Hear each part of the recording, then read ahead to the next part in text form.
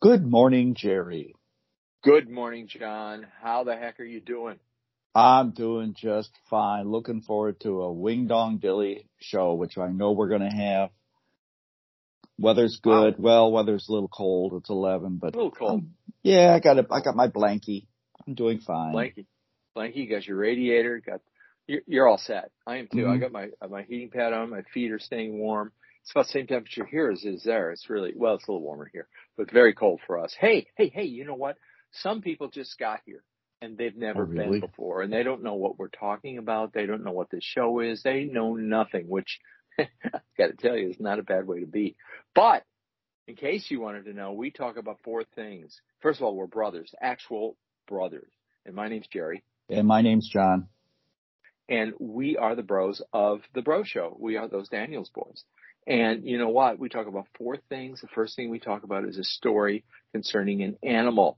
And every 6 months, we choose a different animal. And the animal right now for this season is what, John? It's season of the whale. Well said. Yes. And second, and also we run into words in living our lives, reading books, listening to whatever, and doing research for the show. And we run into words, so we share a word with you every week. And then we have a topic called Two Takes, or sometimes we call it Takeout. I don't know what it is, but it's John and I talking about something, sometimes arguing, sometimes agreeing. And it's always weird, almost always weird, I would say. You know, we notice things other people don't notice. Yep. So you're going to notice them now too. And lastly, but not leastly, we do groaners, otherwise known as dad jokes, and we have a steady supply. Yes, dad, bad, take your pick. Oh, yeah, I never thought about that. Dad and bad. Oh well. That's what we're doing here. Hey, John, what T-shirt are you wearing? I got the Bro Show live from that infamous concert we did down that's still talked about considerably. It's amazing how often people comment about this down at the Clark Street Ale House back in April, I think, of 2017. We did this. Yeah. Wow. Yeah, that was. Yeah. Well, you know, that was an event. The T-shirt much more notable than the actual event. And the set list was incomparable. I mean, the set list just it tells the best set list ever put together by for a concert. People love to talk about the set list. They do. We played a fraction of it. What are you wearing? What shirt are you wearing? I am wearing a Clark Street Ale House T-shirt, the Bro Show Clark Street Ale House T-shirt, as yours is a Bro Show T-shirt also. But this one is the previous one we did originally. Yeah. Sounds good. Yeah, that was out on the beer garden. Yeah, it was. We did the show live. Well, I'd call that one Bro Show podcast live. Yeah. Podcast. That was amazing. Okay, so in any case, that's what the deal there is, and we have a sponsor, don't we? Yes, we sure do. It's our sponsor is Save the Whales, and it's a nonprofit organization established in 1977, which has a mission of preserving and protecting the ocean and its inhabitants, principally whales. Yes. It was formed by a woman named Maris Sidenstecker. And their mission, their program is primarily working with educating youth, so people know from the get-go. Kids know right away that whales are important. Yeah. And they do take on special projects they can get funding for. And so if a big problem arises, primarily on the West Coast where they're located in California, they will rise to the occasion and make things happen. So Save the Whales, and they have got what we really hold near and dear to our hearts as a funding source. Merchandise, and leading the way is T-shirts. T-shirts. We love T-shirts. As you can tell, we talked about T-shirts for a few minutes at the top of the show. T-shirts can make your day. They really can.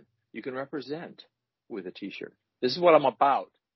This is what I do. This is how I roll. Yeah, so T-shirts are important. They got lots of them. You can check them out. Also, that's in the show notes. We've got a link to buy a T-shirt. We've also got a place where you can donate. And they started out without any donations at all. And they were able to did subsist t-shirts. on T-shirts. Yeah. Yes. Yeah. So that's a little guide to you guys going forward. If the apocalypse comes, T-shirts. Mm-hmm. All right. Yeah.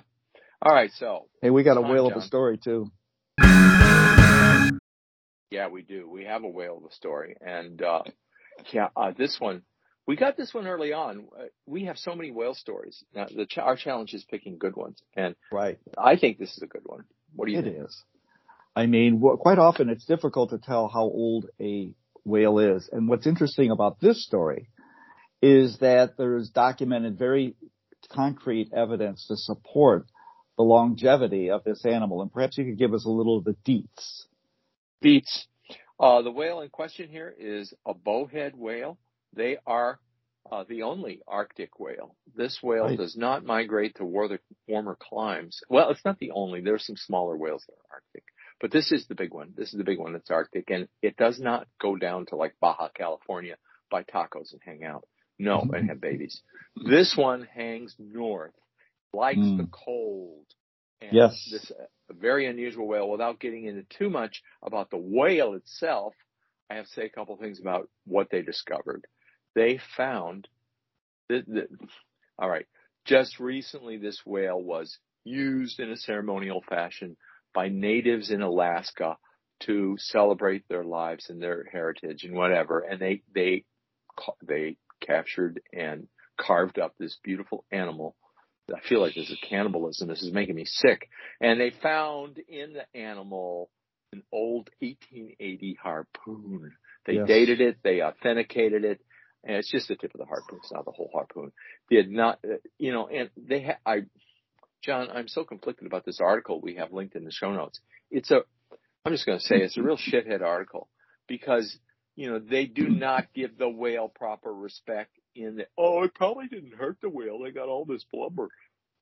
Yada. Really bothered me. Anyway, I'm going to ignore that. The story is that this whale lived 130 years. Okay. It lived 130 years. It's been documented. Long suspected that they can live as long as 200 years, maybe even more. But now the question is why? Okay. Why? Yeah. I mean, this whale is, and we're not talking just one very small whale here. We're talking a whale that's going to be probably 40, 50 feet long. It's going to be, could weigh up to 100 tons. Yep. This is a big boy. It is. Now, well, why? I'm going to have to throw that question back to you. Why? Okay. I'll tell you why. Because of something we're going to talk about in about 3 or 4 minutes. That's why. Because the animal lives in a harsh environment. It's very cold in the Arctic, as you might remember. And because of the cold temperatures, the animal adapted to living in cold, which means low metabolism, which always translates to longer lifespan. And also, in general, the body of this whale has responded by accumulating fat, by consolidating its circulatory system to build up the maximum amount of heat with the least amount of effort. This animal is extremely good at staying alive in cold weather, and its diet consists of other animals who stay fat to stay warm. So it has a high-fat diet, which has also been correlated with longevity. So this animal is pretty amazing, and it's adapted uniquely to live in very icy, cold climes. It's even got it's kind of a bonehead. It's got a plate in its head that'll allow it to go through 1 foot thick ice barriers. It's got that bonehead, it couldn't live because it has to come up and breathe. It's a mammal. This is the longest lived mammal on Earth. Well, I'll tell you, I just got one thing. I think we need to clarify this. When you said leads to longevity, always this and that, whale longevity. Let's make it clear that all this stuff you said is dealing with whale longevity. I don't want anybody to all this. Whale. Not mice. Not mice, but whales. No, whales. Okay. Now, you ready for the word? Give us a word. Come on, give us a word. Here's a word. Hormesis. You think, Jerry? Yeah, that's a good one. You lost your mind? Why are you bringing up this old Greek word right now in 2022. What relevance could this possibly have? How have you possibly run into this? Okay. And here we go. This word, hormesis, let me read you the definition from the dictionary. Favorable response to a low dose of an agent, such as alcohol, that has a detrimental effect at a higher dose. You could substitute the word poison for alcohol there too. Not that alcohol is poison. Or you could put alcohol parens poison. Yeah. I wasn't taking a shot at alcohol. You were taking a shot at it, but taking a shot of it. Well, we might consider that. I might consider that. I need one probably. Here's the deal. It's classic hormetics are poisons. Mercury is a classic hormetic used in India, believe it or not. They use very, very minute quantities of mercury to stimulate responses in the human body to fight a disease. What do you think? Yeah, well, I think a couple things, like too much of a good thing is bad. I think. Yeah, too much of a bad thing is good. Right? A little bit of bad is good. Too much bad is bad. It is. Yeah. So, I watch HBO. That's proof. Hormesis. Hormesis. Yeah, I think we ought to just make I'm going to get the spelling in case somebody's trying to look it up. HORMESIS. So that's the spelling. But so a good example about this is stress. You mentioned you have in the notes here. So how does stress work? Is a little bit of stress asking good? Me? Yeah. Or is this rhetoric? This is not rhetoric. Why is stress good? Okay. It activates pathways in the body. Certain pathways that are made to deal with stress. We didn't always grow up in condos and apartments and drive around in cars. We used to live in caves and have to run from saber-toothed tigers. Just to oversimplify things. Yeah. So these are life-saving pathways that allow your metabolism to accelerate suddenly, that allow you to think in a very, very judicious manner about what you should do to avoid the teeth of that saber-toothed tiger. Stuff like that. So it activates things. It works as a hormetic, you might say. Sounds good. Oh, I like that. You got the old adjective or a noun in there. Noun adjective. Such a deal. It's both, actually. It's both. Yeah. Yeah. Wow. So I think that's a good word. We might be able to put that to use in 2 takes if we work at it real hard. Maybe we don't have to work that hard. Too much work. That's too much work. Too much work. Well, a little bit of work's a hormetic, but too much work is soul destroying. Okay. Yeah. You ready? Here, should I tell you the story? How we ran into our topic? Yeah. This is Give a concise, rather quick, but go for it. Okay. Here's the segue. Here's the topic. The topic is lifespan. It's a book by David Sinclair. However, as interesting and riveting as this book is, and it actually is, the story of how we got there is of some interest also, I believe, don't you? Mm-hmm. Yes. Okay. Well, here it is. Here's how it happened. So I'm on Cancer Forum. If you have cancer, I recommend these things. There's forums that are online where you can hear other cancer victims and some, people who are living through it who will talk about their stuff. And this is a really good one. And they talk about this prescription drug every once in a while, and I'm interested in it. It's called metformin. Metformin is a diabetes drug. It's a really old drug. It's been around for a long time, and it's very effective. That's why it's still around. And it's very inexpensive. And a lot of guys in my forum use metformin to keep their cancer from waking up. Prostate cancer really never disappears once it gets into stage 4. It's always there. It's dormant, though. So we want to keep it dormant. Metformin is supposed to help with this. It's also supposed to keep a bunch of other things working properly, including your brain. So I read about metformin, and reading about metformin, an advocate for metformin is this guy, Dr. David Sinclair. Dr. David Sinclair also talks about longevity and anti-aging. And something I'm not that interested in. I'm more interested in, having a good week, something like that, right? Yeah. So anyway, I fell into the stuff on David Sinclair, and I ran into this book called Lifespan. And this is interesting to me, not from an anti-aging point of view, but from the point of view of hormesis and all this other stuff, that there are pathways in the body that naturally exist that we could stimulate into activity and have a better quality of life.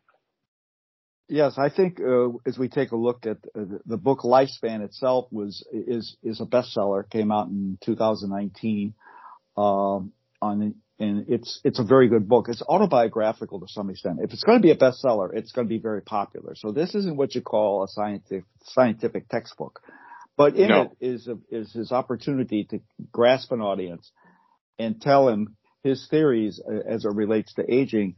And I think that his first statement is real important. Aging is a disease.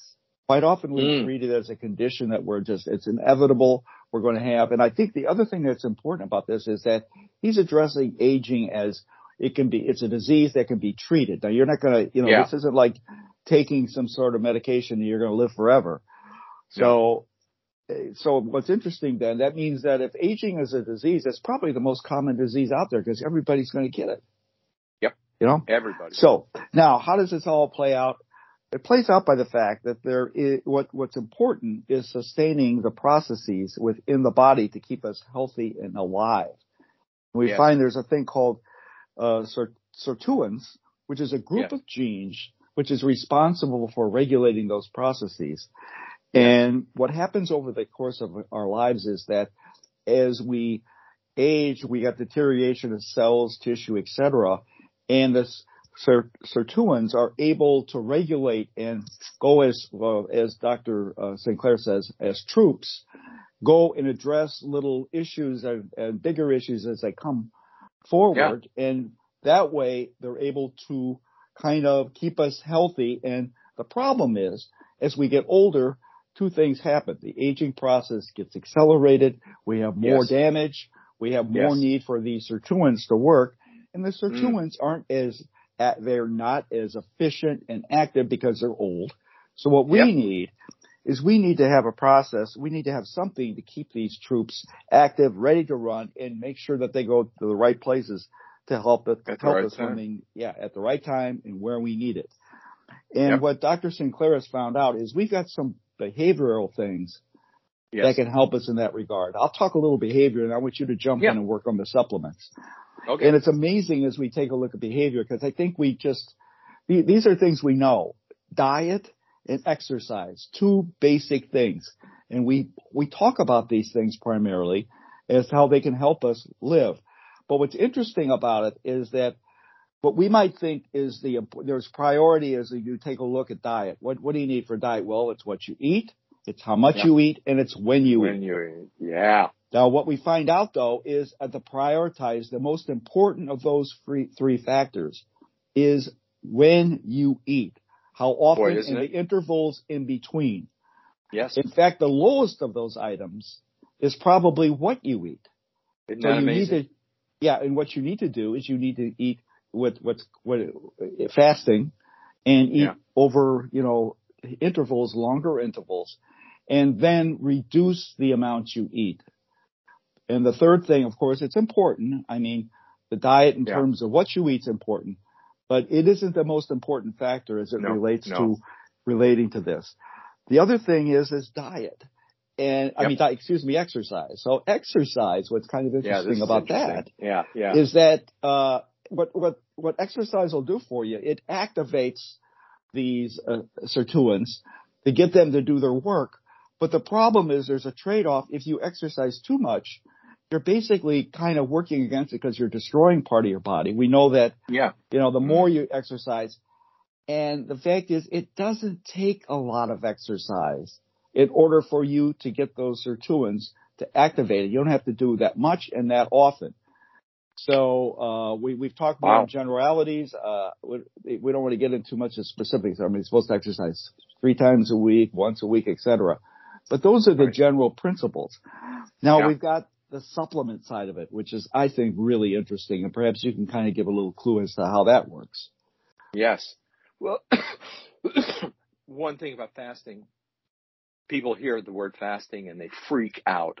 I'm not going to fast. I grew up poor and I didn't get to eat enough. I'm going to eat. God damn it. That kind of thing. No. Mm-hmm. Fast, everybody fasts. Almost everybody. 96, 97% of the population fast because at night you don't eat when you're asleep. And what do you get up and do? Fast, you break your fast. Breakfast. Fast. Break fast. Right? So when you're sleeping, you're fasting. Yeah. And you get credit for it. Is that the best thing ever? Remember when I was telling you I fell asleep talking to one of my clients and he paid me for sleeping? That's what this is like. That's what this is like. So you break fast down. All right, enough about that. So we know diet and exercise. Very good, John. And I like what you had to say. That was beautiful. I hope I can talk succinctly about what the chemicals are involved in this, the molecules that can help. Now, okay, those two things work.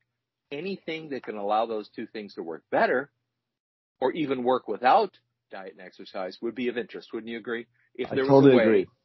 If there was a way to activate these pathways, and there is, and these things are basically, some of them are actually hormetics, just like we talked about. And exercise and fasting is a hormetic. So these are things that people don't like to go without food. And if you tell them they have to go without food, they're going to get angry. But in reality, if you control it and do it properly, you can do it without, going through huge deprivations and activate these pathways. But there are molecules. There are molecules you can get, supplements you can get. And the primary one is called NMA. And it stands for, get ready, John. What? Nicotinamide mononucleotide. Watch out, you're going to start sounding like me. I know, it's terrible. It's catching. That's the primary one. That's the fuel that allows the sirtuins that you talked about to work. Sirtuins are the gas pedal. These things are the fuel. So this is a really cool thing. If you can get your NMA supplement, you can create NADs, which are not short for gonads, by the way. NADs is another molecule that is in every cell of your goodness, it's in every cell of your body. And if you don't have it, you're dead. It's a cellular metabolite. And so this is very important to stay alive. And NAD levels are measured to measure your biologic age. So NAD is a big deal. NMN helps you make NAD along with, these sirtuins, which you can get from taking resveratrol, which is in berries and grapes and wine. Ooh. So, yeah, a little bit will do you, though. Another hormetic. So that's the chemical and what's called supplement side of it. Now, okay, that sounds a little theoretical, Jerry. Yes, but it's not theory, John. You know why? Why? I'm getting some of these. Hey, listen, you're going to be the guinea pig we've been all looking for. I am the guinea pig everyone's been looking for. I'm perfect. I'm clueless. I already have a fatal disease other than aging. This is perfect. This is perfect for me. I was born to do this. Wow. And I'm getting it in the mail. And it's coming out of the UK. You can get it from several places. Now, when you buy supplements, this is above and beyond all the aging stuff. John and I have talked about this week. This is important. When you buy supplements, they are not regulated by the FDA. They do not have to have trials and studies and peer-reviewed research. Mm-hmm. Do they, John? They don't at all. They don't, because they don't claim to do anything specifically if you look at the bottle. I mean, these are all anecdotal things that happen, so they can't say, they don't really say much, but we can read. We can read. And the main thing, what is the main thing? You want to know what you're buying is actually in the bottle. And this is a big problem. Because, an unscrupulous supplement vendor can put anything in those capsules. So, there are a few third-party regulatory bodies that are not part of any company that certify the contents. So, when you buy a supplement, make sure that it is what it is, that it's in the capsules. And you can do that by looking at how often they're surprise audited, inspected, all that sort of stuff. So I chose very carefully to get my supplements from a good supplement vendor that is frequently audited, that is highly thought of, and et cetera, et cetera. And these will be here on my doorstep Wednesday or Thursday of the coming week. And we will do an update on this as we have it. Wow. I'm looking forward to that. Okay, well, I'll tell you an important thing also is credibility. And I am the ultimate skeptic. I mean, I've lived my life as an auditor. I'm a professional skeptic, is like I like to say. So I took a little deep dive, and we need to think about the fact is, well, what gives some credibility to this? You've got to understand that, hey, how come not everybody's doing this right now? Well, the fact is that there are some clinical studies, but there's not a lot of that going on. It's mostly anecdotal. But we can find some credibility, I do believe, in the fact that Dr. Sinclair has been working at probably one of the major educational institutions in our country, Harvard University, for well over 20 years. He's got his own laboratory there called the Sinclair Lab, which hires over 20 scientists and has had over 100 students go through it and become trained in his principles, whether broadly with respect to genetics. So he's got something there. The other thing which I took a look at, there's an organization founded by the Congress back in 1974 called the National Institute on Aging. The National Institute on Aging has a section of it called the Division on Aging Biology. So this organization is sort of like when we take a look at cancer, they do research. Well, this is research on aging. So I took a look at that and said, well, I wonder where Dr. Sinclair fits into this. Took a look at their December conference, saw that the first speaker for their conference was, sure enough, Dr. Sinclair. So that to me gives it a fair amount of credibility. Sure, there's some unknowns. I think the biggest thing right now is that we have trouble quite often explaining and understanding. So how is a little bit of a question mark, but let's let it play out, and I think that will tell the story. Okay. Well, we're running late. How about a couple groaners? We got a groaners provided to us by Vincent Anthony Lauder Jr. And so I'm going to have a guest contributor. We have an active listener by the name of Larry Roth who provided me with a long list of groaners. So we're going to have one of his groaners and one of Vince's. So here we go. Why did the cross-eyed teacher have trouble with student deportment? Why did the cross-eyed teacher have trouble with student deportment? Well, I don't have a clue on this one. What, John? He could not control his pupils. Oh, that's terrible. I love it. That's terrible. So good. Okay. What do you call a super articulate dinosaur? What do you call the Articulosaurus? That's good. Thesaurus. Oh, that's even better. That's all I got to give. That's it.